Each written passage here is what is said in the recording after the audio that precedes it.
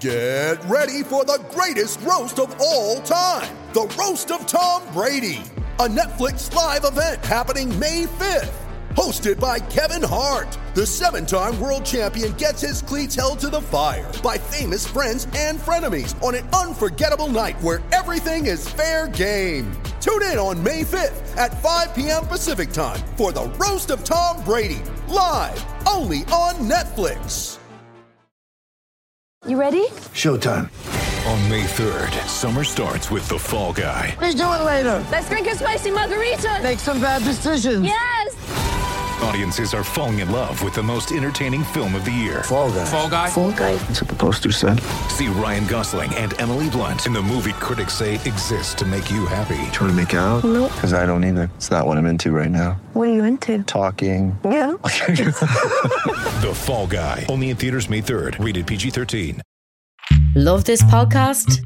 Support this show through the supporter feature from Acast. It's up to you how much you give, and there's no regular commitment. Just hit the link in the show description to support now.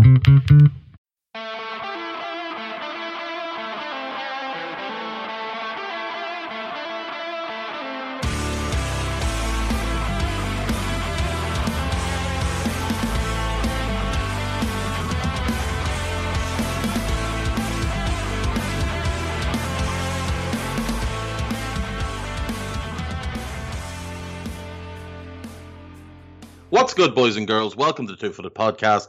It is Friday, the 2nd of July. We're brought to you by EPLindex.com in association with our presenting sponsor, Liberty Shield. Liberty Shield is a VPN provider, a virtual privacy network, allows you to go online, change your location, access things like American Netflix, change your geolocation, if you will. Also keeps your data safe. It's libertyshield.com. The code is EPLVPN. It gets you 20% off at checkout. libertyshield.com. We're also brought to you by Home of Hopcroft, a giftware and homeware company located in Scotland but shipping worldwide. Check out homeofhopcroft.co.uk. Right, folks, just to make you all aware, we are now closer to New Year's Day 2022 than we are New Year's Day 2021, which is ridiculous. Ridiculous. This year is flying by. Anyway, 2 games tonight in the Euros, which are back on our screens. 2 quarterfinal matches. The first of which, 5 p.m. kickoff from St. Petersburg, Switzerland versus Spain. Obviously, the Swiss pulled off the big shock of the last round, knocking out France on penalties. Spain overcame Croatia in an absolutely mental game. Spain came second in the group. Were largely disappointing against both Sweden and Poland, hammered Slovakia, but had a lot of help from Slovakia's goalkeeper, Martin Dubravka, and the Slovakian defence, who all did their part to enable Spain to score 5. Switzerland, on the other hand, third in their group, should have beat the Welsh in their opening game, didn't. Lost to Italy, beat Turkey, ended up third. I think Switzerland are in a great position here where nobody expects anything from them, just as they didn't in the last round. All the pressure is on Spain, just as all the pressure was on France. And with this Spanish team, we've seen them have struggles in defence. None of the 3 centre-backs who've played, Garcia, Laporte or Pau Torres, have performed well at all. The fullback situation's been a little bit messy. Now, Azpilicueta looks to have taken back that position as his own. Alba has been a little bit hit and miss at left back. Unai Simon obviously made the big error against Croatia, but through the tournament, he has done well. He's made big saves at big times. In midfield, they've looked much better since Busquets came back in and took the place from Rodri. Koke's been pretty good, aggressive. He's gotten himself into some good positions. He could really do it nabbing a goal or 2. Pedri's played well, but I still have to question why he's in the team over Thiago Alcantara. Now, Pedri is going to be a star. Pedri is going to be one of the big players for Spain for the next 12, 14 years. But right now, there is absolutely no doubt that Thiago Alcantara is a better player. There's very few midfielders in the world on Thiago's level, let alone better than him. He really should be starting. Up front, again, big question marks. Morata has established himself as the number 9, but there are massive flaws in his game. For all the good he gives you, he misses an awful lot of chances. He has no concept of the offside rule. And at times he can become a little bit selfish when you really would prefer he pass the ball. There's times where he should shoot and he passes, but then on the flip side, there's times when he should pass and he shoots. Ferran Torres has been hit and miss, but he's gotten a couple of goals. I'm no fan of Sarabia, but again, he's gotten a couple of goals. I still believe Oyarzabal is the best wide forward they have. I'd like to see a little bit of Adama Traore just for something different, but I'm expecting it will be Ferran Torres and Sarabia either side of Morata up front. For the Swiss, no Granit Xhaka. He is suspended. I assume Zakaria comes back in, and then it's chalk from the last game. They haven't really rotated much. They've kept largely the same team. We know that Haris Seferovic is going to get some joy in the air against that Spanish defence, so it's all a matter of how good is the quality of service coming to him going to be. Because if it's of a high calibre, that could be Switzerland's best paths to winning this game. I think it should be a fun game. Spain, obviously, last 2 games, 5 goals in each. The Swiss are quite open at the back, but Spain's defence is still poor, and Switzerland are good on the counter. I think there'll be goals. I think Spain will win. I think their not little bit of extra quality, the extra quality that they have will overcome the hustle and bustle of the Swiss, and I think Spain will move on into a semi-final. In that semi-final, they will face one of Belgium or Italy. Those two meet at 8 o'clock at the Allianz Arena in Munich. Belgium likely without Kevin De Bruyne, potentially without Eden Hazard. Hazard's not a huge blow, not at this point. 2 years ago, 3 years ago, if you'd said Hazard's out, you'd have thought nightmare. What a player he was, but the player he is now isn't that same player. He can still win you a match, but I think they have options in Mertens and Carrasco who can do the same. Maybe not to his level, of course, but I still think they can have the desired effect. They don't have anyone who can replace De Bruyne. They don't have anyone who can carry the load from a creativity point of view. They don't have anyone that delivers crosses like he does.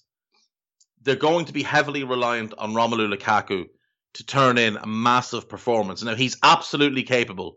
Right now, I would say he's the best number 9 in the world. On current form, the season and right now, I don't think there's anyone better than him. He's been brilliant in this tournament. He obviously had a sensational season for Inter, drove them to the league. But tonight, Belgium really need him. Really, really need him.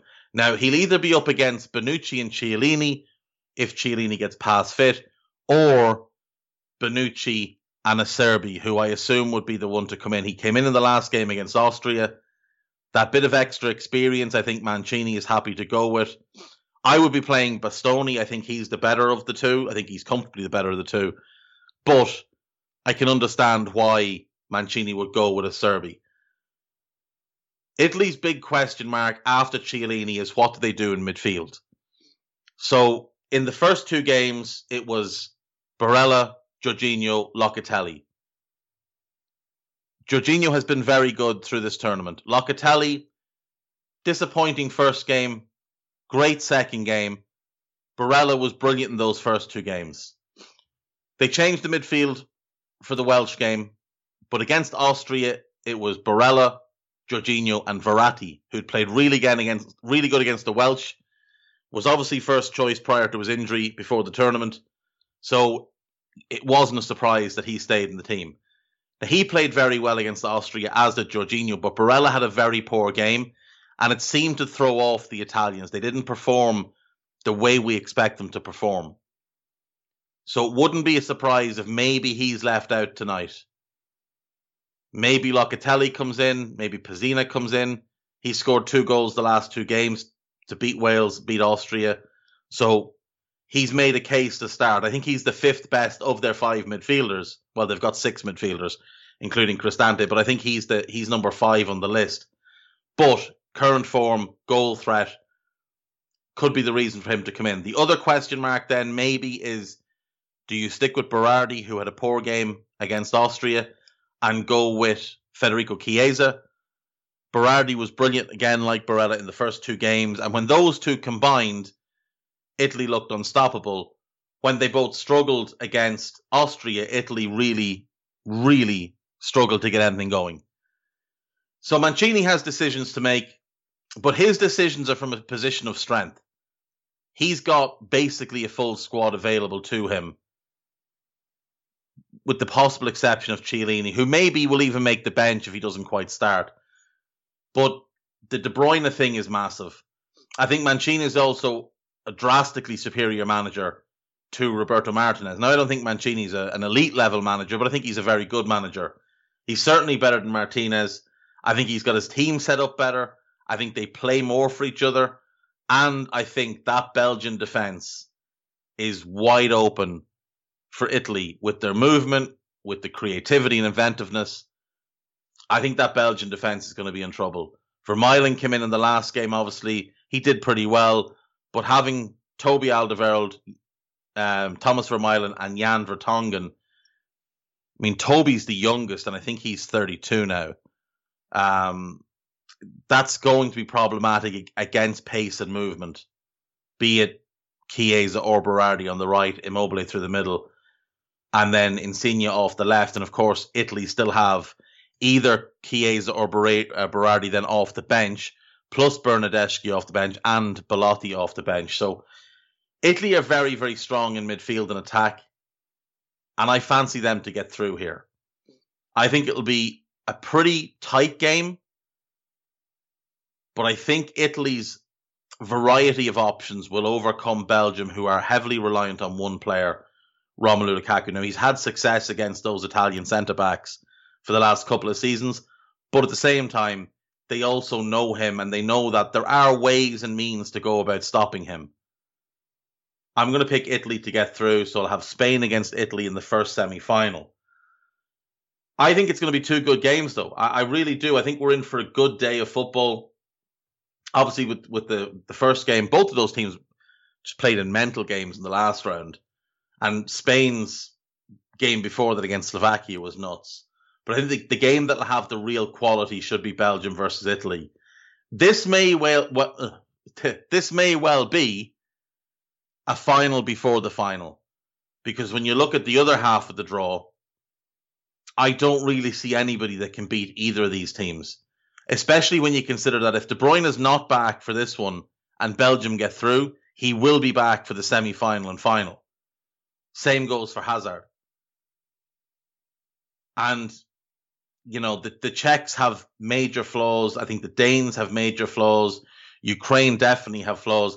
And as do England. England, defensively, they've been good in the tournament, but you'd still look at Harry Maguire and think pace will undo him. You'd still look at Harry Kane, despite his tapping against Germany, and think, there's the fella that just doesn't turn up in major games in tournaments. So I think this could be a final before the final. I'm really excited for the games, especially that second one, but the Switzerland-Spain one will be really good to set us off. I don't know if you've been paying much attention to what's gone on with the French squad, but the stories coming out about the aftermath of France's collapse against Switzerland, they're just crazy. There's a piece on The Athletic, Daniel Taylor and others have contributed to it, and it's incredible. Like, if you remember back, some of you may not be old enough, but when the Dutch went out of Euro 96, there was all this talk and all these stories about what was going on behind the scenes, about egos and arguments and issues with Davids, issues with Seedorf. This seems to be a very, very similar tale. And the worst part for France is they're the reigning world champions. We've got a World Cup in 18 months. They will go into that competition as the favourites.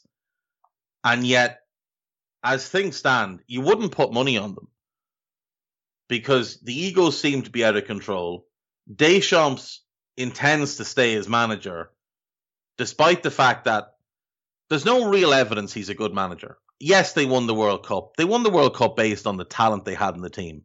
They had by far the best team. They won the World Cup. They had by far the best team at the Euros last time round and managed to lose the final. He insists on picking his favourites. Sissoko, mediocre player. Langley, mediocre player. They should not be in the team. France have much better options available to them. And also, his inability to bring through this incredible generation of French talent is very, very concerning. I know Mbappe's through, but there was no real way to stop him making the team. It would have been suicidal for Deschamps not to bring him into the team. But when you look at the squad and you see that the only 3 players under the age of 24 are Marcus Thuram, coming off a bad season with Gladbach, Jules Koundé, who's maybe the best defender they have, and yet only got 1 appearance, and Kylian Mbappe, who, again, there's just no way to not have him in the squad. Why is Camavinga not in the squad? Where's Kakare? What about Konate and Upamecano? Now, Konate I'll take an argument against because he did have a difficult season. Wasn't played all that regularly. But, I mean, Houssem Aouar should be in this squad. I would have said Jonathan Ikone was more warranting of a place than Ousmane Dembele. And I think Dembele is more talented. But he had a dreadful season. A really poor season for Barca between injuries, lack of form, inconsistency. Like, you can go up and down that squad. Mandanda, I don't believe, should be in the squad at all. Giroud, fair enough, though he's not first choice at club level. And it worries me when I see players for major nations who aren't first choice at club level be in their international squad. Hugo Lloris is the captain, somehow still the first choice goalkeeper, despite Mike Maignan being a vastly superior goalkeeper at this point. Maignan somehow only has 1 cap. He has been, for 3 years, the best French goalkeeper. The last 2 seasons, he was the best keeper in the French league. And yet, he's got 1 cap. Moussa Sissoko, multiple bad seasons now for Spurs, isn't first choice at Spurs, yet he's in the squad. Wissam Ben Yedder, I have no problem with. He had a really good season. How he only has 14 caps, I don't know. Griezmann had a bad season, but I can understand why he's in. Kante, no problem with that one. Although the fact that Kante still only has 50 caps is really, really strange to me. And, like, Deschamps has been in charge now 9 years. Kante's been great, say, for 5, 6 of those years. He should have a lot more caps than he currently does. Pogba, I mean, he's in the squad based on reputation from his club days, but he is always good for France. He does turn up for France. Varane the same, happy with him. Luca Digne, no problem. Very good season for Everton, despite injuries and a lack of talent around him. Corentin Tolisso, I don't know why he's in the squad. He played 24 games for Bayern last season and wasn't first choice at any single point. A lot of those appearances came as a sub. Leo Dubois should be the starting right back, especially if you're going to play a back 3 at any point, which they did in the last game. He's got 7 caps. He's an excellent attacking right back. Kurt Zouma, I mean, didn't have a good season. Adrien Rabiot, I don't mind at all. Very, very good player. Clement Lenglet, he's awful. He really is. He shouldn't be in the Barcelona squad, let alone the French. Mike Maignan, no problem with a bit in the squad, but he should be first choice goalkeeper. Presnel Kimpembe, I don't mind. He's a good defender at times. Can be inconsistent, can be error prone, but for the most part, he's quite good. Thomas Lemar is a player I really like, but he's not first choice at club level. I don't know how he can be in the squad, and he didn't have a great season despite Atleti winning the title. Lucas Hernandez is a brilliant defender. He just hasn't established himself yet at Bayern as first choice. Now, he probably will this coming season. Pavard has established himself a bit more at Bayern. He hasn't had the injury problems, but he didn't have a good season, I didn't feel. Same goes for Kingsley Coman. Not a great well, he had a good season numbers-wise, but he had a couple of injuries that would concern you. But again, I'm not really picking at that one. I think he's a fine inclusion. But Dembele shouldn't be in, Thuram shouldn't be in, and Koundé and Mbappe, you don't argue against. But when you look at the squad that went to the under-21 European Championships, like, I would have said Illan Meslier was more deserving of a place in the senior squad than Mandanda, especially considering he wasn't going to be first choice in the under-21s because of Alban Lafont. Why not bring him along for some experience? Upamecano should have been in the squad, I think without question. I would have said Badiashile had a good case for being in the squad. Wesley Fofana had a case. Now, I know he got injured, but, you know, like Loic Bade, Maxence Lacroix, they would have been much better picks than Langley and Zuma. In terms of midfielders, Aouar, Caqueret, Tchouameni, much better pick than Sissoko or some of these players that he's got in the team. Camavinga should have been in the team. I wouldn't have been against picking Boubakary Soumaré, who played an important role in France winning in Lille winning the title. I think Jeff René Adelaide had a decent enough season for Nice to warrant a call-up over somebody like Sissoko. And then, you know, again, you look at wide options. I mentioned Ikone. Amin Gouiri had a good season for Nice. Moussa Diaby had a really good season for Leverkusen. Odsonne Edouard had a really good season for Celtic. Breaking news, Toni Kroos has announced his retirement from international football. That takes care of one of the big headaches that Hansi Flick was going to have. I'll come back to that. I just want to finish on this French thing. But I wanted to point out, I think Deschamps made so many poor decisions in his squad.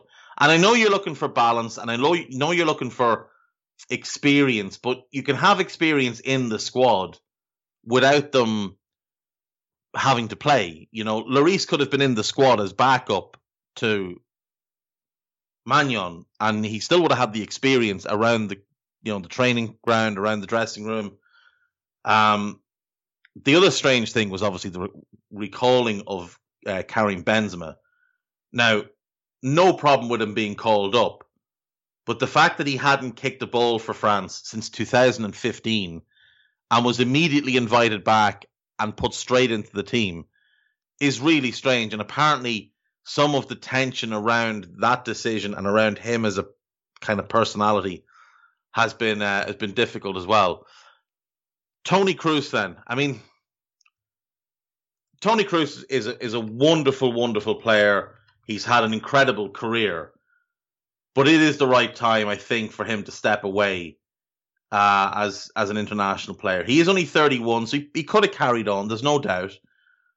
But 106 caps, 17 goals, obviously played an important part in winning the World Cup. I mean, you look at what he's done at club level, 3 Bundesligas and a Champions League with Bayern, 2 La Liga titles and 3 Champions Leagues with Real. He's been fantastic. He really has been a fantastic player, and I'm sure he'll continue to be at club level. But it is the right time, because it's time for Leon Goretzka and Joshua Kimmich to become the central midfield partnership. If Hansi Flick wants to play 4-3-3, Gundogan makes more sense as that third option, or Neuhaus would make more sense than Toni Kroos with those other two and how they play. You really need to hand over control of that midfield to Kimmich at this point. At this point, there's no real argument that Joshua Kimmich is a better player than Toni Kroos and can offer you a lot more. So I think that solves that problem for Flick. He's still got a lot of problems to solve. I think there's major question marks in defence. There's question marks at right back. I think he's got a big decision to make in goal. the decision that Joachim Low made to leave Ter Stegen out of the squad, and then say it was because he didn't have a good season, while at the same time picking Bernd Leno, who had a shocker of a season for Arsenal. Like I say, questions in defence, questions up front. Do you have a number 9? Can you find a number 9? Is there a German number 9 that will work, or are you going to have to maybe convert Kai Havertz into that role, which I think is the way to do it? Havertz is the 9, Florian Wirtz of Leverkusen as the 10, Sané and Gnabry on the wings. I think that, with Kimmich and Goretzka as a double pivot in midfield, is the way forward. And I think age-wise, Kimmich is 26, Gnabry's 25, Goretzka's 26, Sané's 25, Havertz is 22, Wirtz is 18. You can build around that for 4, 5, 6 years. You just need to sort that defence out. Robin Gosens is a no-brainer at left back, and again at 26, you get lots of runway with him, multiple tournaments.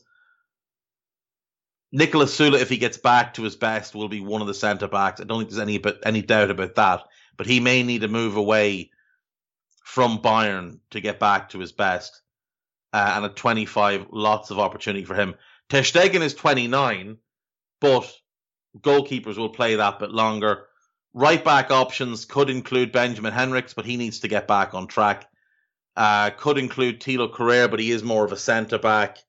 Lukas Klostermann may be the best option, solid defensively, could allow you to play a back 3 in possession and let Gosens bomb forward, and at 25 would fit that kind of 4 to 5 year outlook. So it really is finding a centre-back to play next to Sula.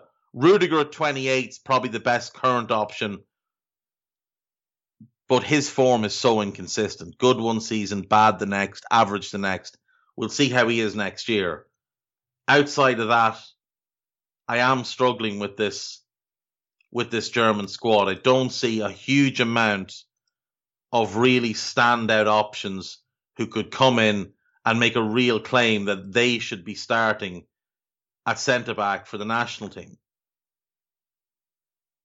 There isn't really anybody, in my view, and I'm looking at the under-21 squad now, and I'm not seeing anyone jump up off the page at me. And you look at the defenders who didn't go to the tournament, again, there's nobody there really. Jonathan Tah was the big hope. He never developed the way he should have. Kehrer as a centre-back could be an option. Maybe Robin Koch kicks on, goes up another level. But at the minute, it's looking like it's Rudiger and Sula, Klostermann and Gosens. That's probably the best back four he can go with as he takes over and looks to put his own stamp on the team. And I think he probably will go 4-2-3-1. So I do think Kimmich, Goretzka, Gnabry. Now, he might play Sané right, Gnabry left. I think they're better on the other sides. I think Sané's much better as a left winger. Gnabry's good either side, but I prefer him on the right. Wirtz as a 10, I think has to happen. Now, that still leaves Jamal Musiala as an option. I just think that right now, Florian Wirtz is the more talented player, the better player now, the more mature player, and the one who'd be able to cope a little bit better with the expectation. But he's yet to be capped, while Musiala has 5 caps because he, enamoured Joachim Low. He's a tremendous player. I'm not suggesting otherwise, but I would prefer Florian Wirtz. We'll take a quick break. When we come back, there's a bit of news and we'll wrap up with the gossip. See you in a few.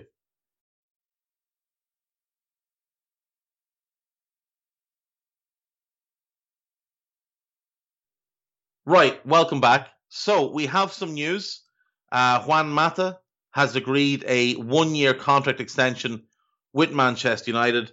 His previous contract ended on the 30th of June, but he has now agreed to stay for 1 more year.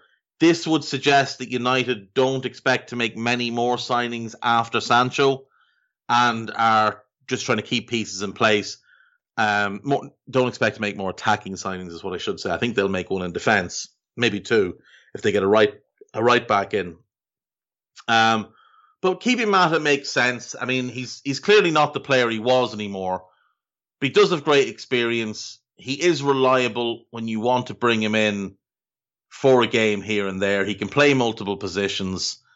And at 33, I mean, I think this is probably the right decision for him as well. I don't know where he would have gone on to. That wouldn't have been a substantial step down. Because I think right now, if he's moving on, he's probably going to like a mid-table Spanish team. I don't know that he'd go anywhere else. He played 18 games last season, but in previous seasons, 37, 32, 40. So he has played regularly up until this past season. United have also confirmed the signing of Tom Heaton as their new, I assume, third choice goalkeeper, because I can't see them getting rid of De Gea. I really can't see them going with anything other than Henderson as first choice, De Gea as the backup, and Heaton as third choice. Fills the quota, and he'll be really good help around the training ground. Good experience. Been there and done it. Played up and down the leagues. 3 England caps. It was great to see him get into the England team. It was the culmination of a lot of good work from him over his time at Burnley. Obviously came through the United Academy. Was at United for 8 years in total, having originally been at Wrexham. But he was at United from 2002 to 2010. Never played a game for them. Went on loan to Swindon, Royal Antwerp. United used to have that link up all the time. Cardiff, Queen's Park Rangers, Wycombe, Rochdale, and Queen's Park Rangers, Rochdale, and Wycombe. Sorry, that's exactly what it is. Then he left and went to Cardiff on a permanent deal. Was there just over a year, and Bristol brought him in. Had 1 season there. And he got brought to Burnley, where he went up, went down, came back up, established himself. And then unfortunately suffered injuries, and Nick Pope took his position. But on to Villa, was doing well until his knee blew out. He hasn't played a competitive game in quite a while. So, I think he is just going there for quota and training ground purposes. But good for him that he gets to go back to where it started. At 35, it'll be a nice way for him to run out the last couple of seasons of his career. It's a 2-year contract with an option for an extra year. I think that's a clever signing by United, if I'm being honest. I think there were other clubs that potentially might have even given him a bigger role. Maybe he could have been the second choice, but I think it's good for United to get that done. Stuart Dallas has committed his future to Leeds United. Dallas obviously played a lot of left back last year, but even with Junior Firpo looking like he's arriving, Dallas will still have a big role to play because he plays in midfield. Primarily, that's his preferred position. And I think he'll continue to play an important role in their squad. Might not start as many games, might not play as many games, but I think Bielsa trusts him implicitly, and I think he'll continue to use him fairly regularly in one position or another. Can obviously cover right back as well, can play out wide. Having Stuart Dallas in your squad is perfect for Bielsa, because of the demands he places on players. Dallas is like, I suppose, their version of James Milner. A little bit more pace about him, maybe not as good a passer of the ball, more aggressive, and can probably get you a lot more goals from open play than Milner. But I think he's that similar type of model professional, always turns up, never shirks a challenge, play anywhere, and will give you 6 out of 10 pretty much every week. If you expect more, you might end up disappointed. Now, he will give you 7s and 8s, but he rarely goes below that 6. Norwich have completed the loan signing of Billy Gilmour, a 1-year loan from Chelsea. Obviously, they had Ollie Skip there last year, who played a big role in getting them up. I think Billy Gilmour's a better player than Ollie Skip, though I do like Skip, and I wonder if they might try and keep him as well. I really like this for Norwich. I think Gilmour's a big, big talent. I really do. I think he's the type of player that, if he was at a different club other than Chelsea, would already have established himself as first choice. Like if he was at West Ham or a Villa, I think he'd established himself as first choice quite quickly. I love his style of play. I think he's incredibly mature and intelligent for a player of his age. He's made the right decisions throughout his career for his own development. I'm sure he's got good guidance behind him. And he seems to make all the right decisions. He really does seem to make all the right decisions. I think this is a good decision for him. It's a good decision for Chelsea. I have doubts whether he makes the grade at Chelsea because nothing to do with his talent. I just think Chelsea at times will overlook what they already have in-house to go and get the shiny thing. And maybe Billy Gilmour might not be shiny enough for them. But if they're smart, in a year, maybe Jorginho goes out and he comes in, and it's just a natural progression there. The Manchester United PR machine appears to be in absolutely full swing. So obviously they've agreed the deal for Sancho. Now, so many conflicting reports coming out, most of them straight from Manchester United. All of the British journalists appear to have been briefed. 73 million, no add-ons. But it's not, though, is it? Like, if we're all being honest, we all know it's not 73 million and no add-ons. Dortmund didn't come down from 85 million and 15 in add-ons to 73 and no add-ons. It looks like Dortmund have gotten closer to what they wanted than United have. So the figures that are coming out of Germany are 77.5 million sterling, 90 million euros, plus between 10 and 15 million in add-ons. United are suggesting, no, it's 73 million. I'd be inclined, of course, to believe what the Germans are telling me, because they will have to declare it. Like, they have to declare it. And what that would be is that's about 90 million, including the 15 million in add-ons. It's about 90 million. They wanted 100 million sterling. It looks like they'll get 105 million euro, which is about 90 million sterling. And I think they'll be happy enough. United are trying to claim it as a big win, trying to claim that they saved 35 million by waiting a year. In truth, they saved about 18 million. Now, some of those add-ons will be hard to reach, but based on a conversation I had with a journalist who covers the German game, covers Bayern specifically, and is very highly regarded as a Bayern Munich insider, about 10 million of the add-ons are absolutely nailed on, guaranteed to happen. They're on appearances and simple things like that. The other 5 million are based on United winning Champions League, Premier League, things like that. Unlikely, I would say, especially under Ollie. But when United get a real manager in, I think then they become potentially viable. There's also conflicting reports around the contract. So last summer, United agreed to pay Sancho 250,000 a week. This summer, they're saying it's about the same as last year. Sancho's side don't seem to be saying much, but the word from Germany is it's about 300 grand plus bonuses. That's an awful lot of money.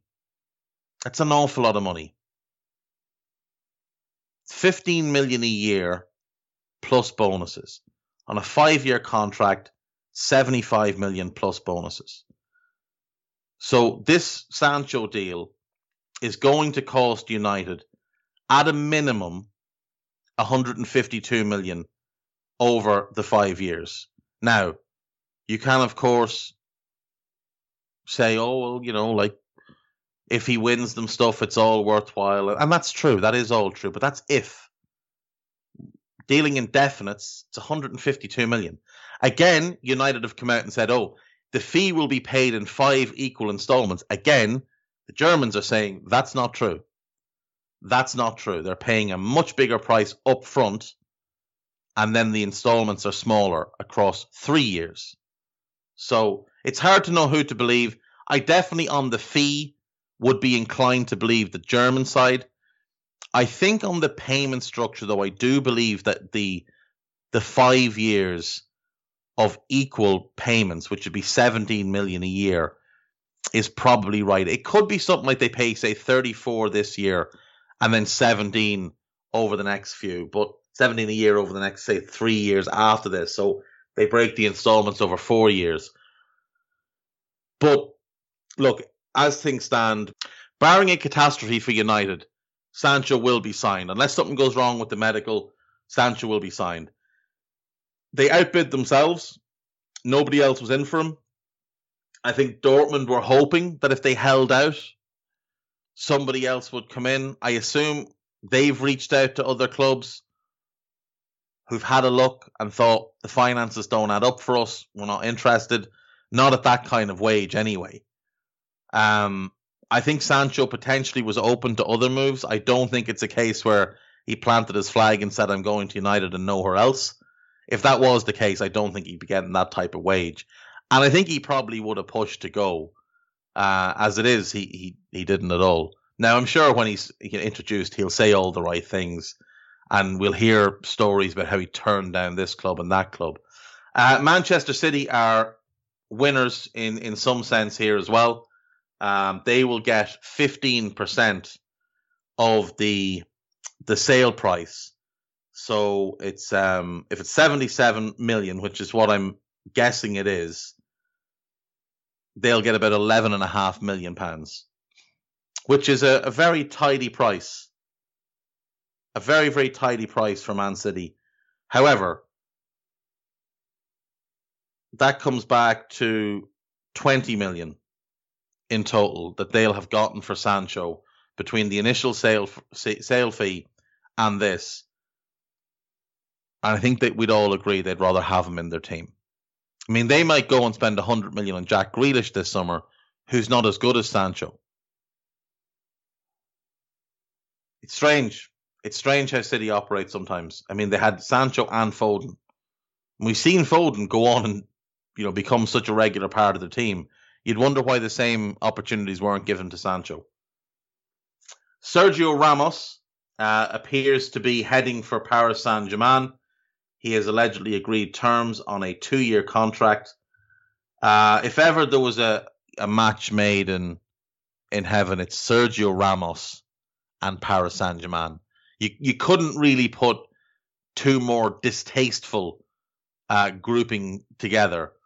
I do, myself and Guy were talking beforehand, I do look forward to the Ramos-Kimpembe calamity at centre-back.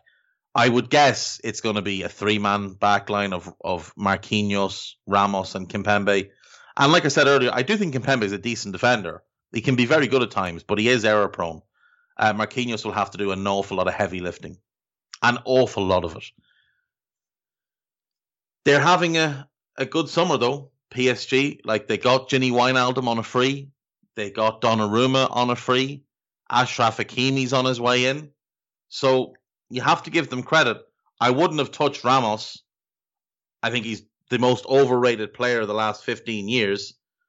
But he is a serial winner. You do need that kind of winning mentality and experience at your club because you've fallen short so many times. And maybe he can be the one that changes that. But if Thiago Silva couldn't do it, I'm not sure Sergio Ramos can do it. I would say Silva's every bit the captain and leader. And at his best was a much better defender than Sergio Ramos. Last bit of news before we hit the gossip. Declan Rice has rejected West Ham contract offers and wants to be informed of any bids amid interest from Chelsea, Manchester United and Manchester City. I'm not sure when he is alleged to have rejected these contract offers. Because obviously he's at the Euros, so you'd imagine he's a little bit busy. The article goes on to say he's obviously was at Chelsea before. His best friend is Mason Mount. Thomas Tuchel apparently has identified him as a key target. Considering one of the things that ended Lampard at Chelsea was his insistence on wanting Declan Rice, I'm not sure about that. It mentions that Manchester United could offer Jesse Lingard in part exchange.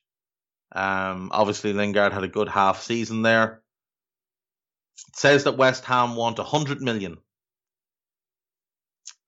100 million for Declan Rice. That would be... I mean, I think Grealish for 100 million is ridiculous. Rice for 100 million would be one of the worst deals I've ever seen. Genuinely. He's a 35, 40 million pound player.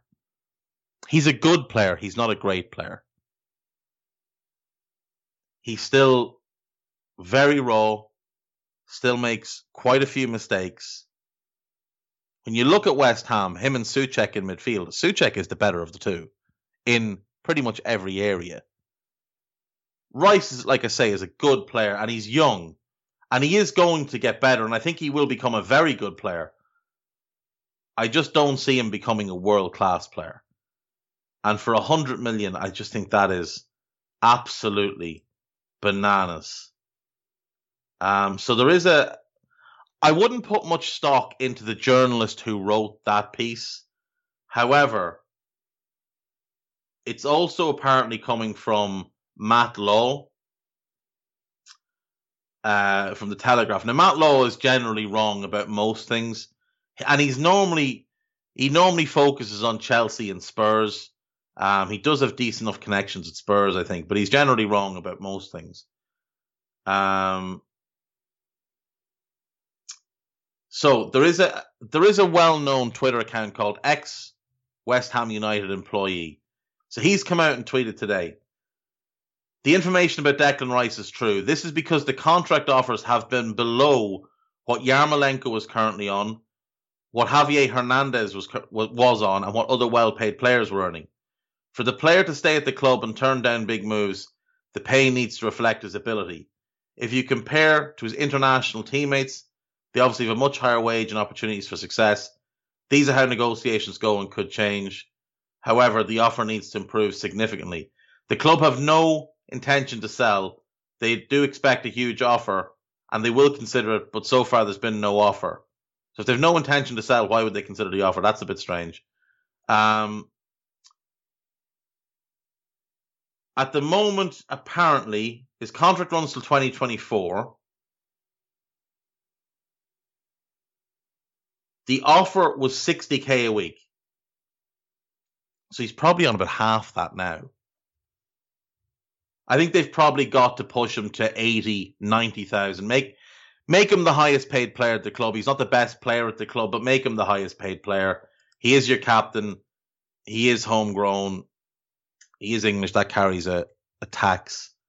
I don't think anyone's paying 100 million for Declan Rice, though. I really don't think, even in this silly transfer window, I don't think anyone's paying 100 million for Declan Rice.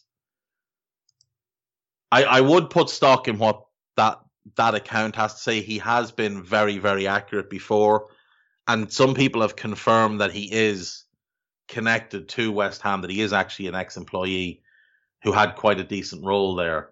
But I wouldn't put much stock in the reporter from The Guardian who, well, he's a bit of a gimp, really, if we're being honest. On to the gossip then. New Tottenham boss Nuno Espirito Santo has been told Harry Kane will not be sold, although the England striker is expected to reiterate his desire to leave the club this summer. I still think there's a real argument to be made for selling him and reinvesting that money. I really do think there's a real argument for that, because I'm not sure, especially under Nuno, I'm not sure Spurs are going to go where they want to go. And as Kane ages, and he'll turn 28 soon enough, his value is going to depreciate. I think you're better off selling him now when his value is at its highest. Everton are expected to beat Everton are hoping to beat Arsenal to the 50 million signing of Brighton centre-back Ben White, with the Gunners having already had 2 bids rejected. He doesn't fit the bill of what Rafa Benitez looks for in a centre-back at all. I don't believe Everton are in for him. What I think that's Brighton feeding sources in the newspapers and telling them, oh, we've got interest from Everton as well, trying to force Arsenal's hand. Because as things stand, Brighton don't really have a position of strength. 45 million is apparently what they've already been offered. Sorry, that's well over what he's worth. And also, there's no other interest. He wants to go there. They're going to have to accept that money. I think this is them trying to get a little bit extra out of Arsenal. If I was Arsenal, I'd stand pat at 45 and maybe do some hijinks, try and, pressure the player's agent for something. Arsenal have confirmed interest in Manuel Locatelli, but have denied making a bid for the Sassuolo midfielder. Now, the president of Sassuolo said they had, but again, as with the Ben White thing, that may be trying to get Juventus to hurry up. I don't think he goes to Arsenal either way. Juventus have received no indication from Cristiano Ronaldo that he wants to leave the club, according to their chief executive, Federico Cherubini. The thing for Ronaldo is wherever he goes, he's going to have to take a pay cut because no one's going to pay him the money that Juventus are paying him. He probably just stays 1 year, leaves on a free, and then goes wherever he wants. Southampton midfielder James Ward-Prowse is a target for Aston Villa, and the England midfielder could be keen to make the move. This is from Football Insider. Now, we know for a fact that James Ward-Prowse is a target because they've already made a bid for him. So, Football Insider in the bin. Barcelona hope to finalise the sales of Junior Firpo to Leeds and also plan on loaning out Miralem Pjanic, with Tottenham and Juventus interested in the 31-year-old. I'd love to see him in the Premier League. I've always been a fan of Pjanic. The Barcelona thing was weird, but I do really like him. Liverpool are monitoring Yves Bissouma and Ryan Gravenberch as they seek a replacement to Gini Wijnaldum. This is from the Liverpool Echo. I read that article. It basically said we don't know what's going on, but here's what's been reported elsewhere. Tottenham are set to rival Everton in an attempt to sign 28-year-old England defender Conor Cody. Again, this is Football Insider. This is putting 2 and 2 together. He used to play for Nuno at Wolves. Now Nuno's at Spurs. Nuno's going to want him. Nuno's not going to want him. He's not good enough to play for Spurs. Everton aren't going to want him because Rafa won't play a back three. So, nonsense. Spurs have offered Bologna 15 million euros plus add-ons for Takahiro Tamiyasu, who was also attracted to interest from Manchester United and Atalanta. He doesn't really make sense for United. I think he's best in a back three on the right-hand side or as a right back in a 4. United have Wan-Bissaka. They want an attacking right back, which he really isn't. He'd make sense for Atalanta. He'd make sense for Spurs under Nuno, who they're going to play a back three. I assume they're going to sign him and Anderson, Joachim Anderson. I assume that's their plan. Arsenal are keen to sell Willian, but the Brazilian winger's wage demands are putting off potential bidders. I would also imagine the fact that he's not very good will put off potential bidders. Leeds have opened talks with Cagliari over a 30 million euro move for Nahatin Nandez. I don't think he'll cost that much. I think they paid about 11 million for him. He's been good there, not great. I love him. I think he's just phenomenally aggressive, I think is the way to describe him. He is mental. He's a real throwback to when midfielders were midfielders and went in and put people up in the stands. I think he'd be great under Bielsa. Real Madrid have entered the race to sign Diogo Dalot. I don't believe there's a race to sign Diogo Dalot. I'd imagine there's more of a kind of a slow-paced crawl. Wouldn't imagine it's much of a race. Ryan Bertrand to Leicester we know about. Barnsley captain Alex Mowat is set for a reunion with former Tykes boss Valerian Ismail at West Brom after he turned down the offer of a new contract.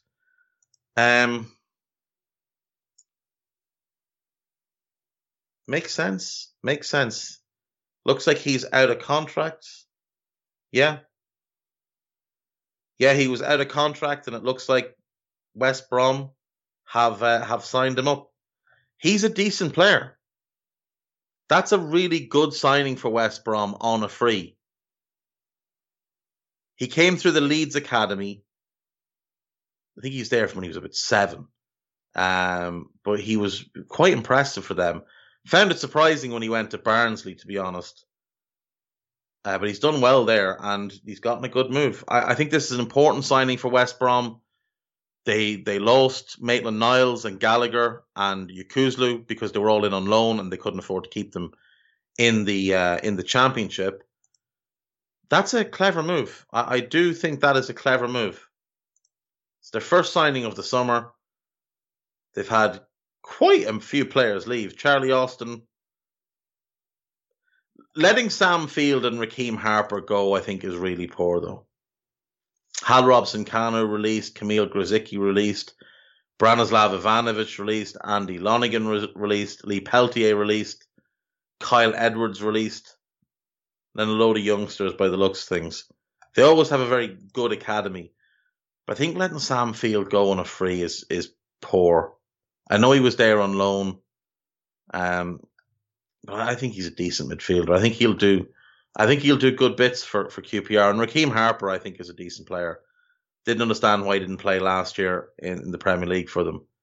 I thought he could have offered a lot more than some of the ones that did play, especially in the first half of the season. Anyway, that's it. That is the show for today. Thank you, as always, for listening. Thank you for spreading the word. Do keep spreading the word. Tell your friends. Give Foxhole to listen. Find them on Spotify.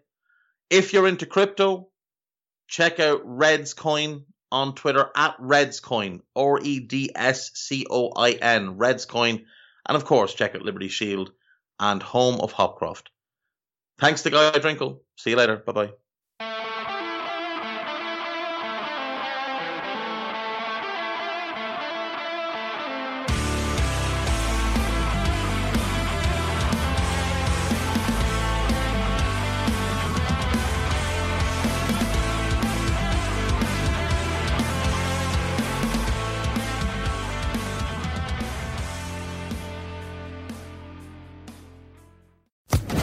Social Podcast Network.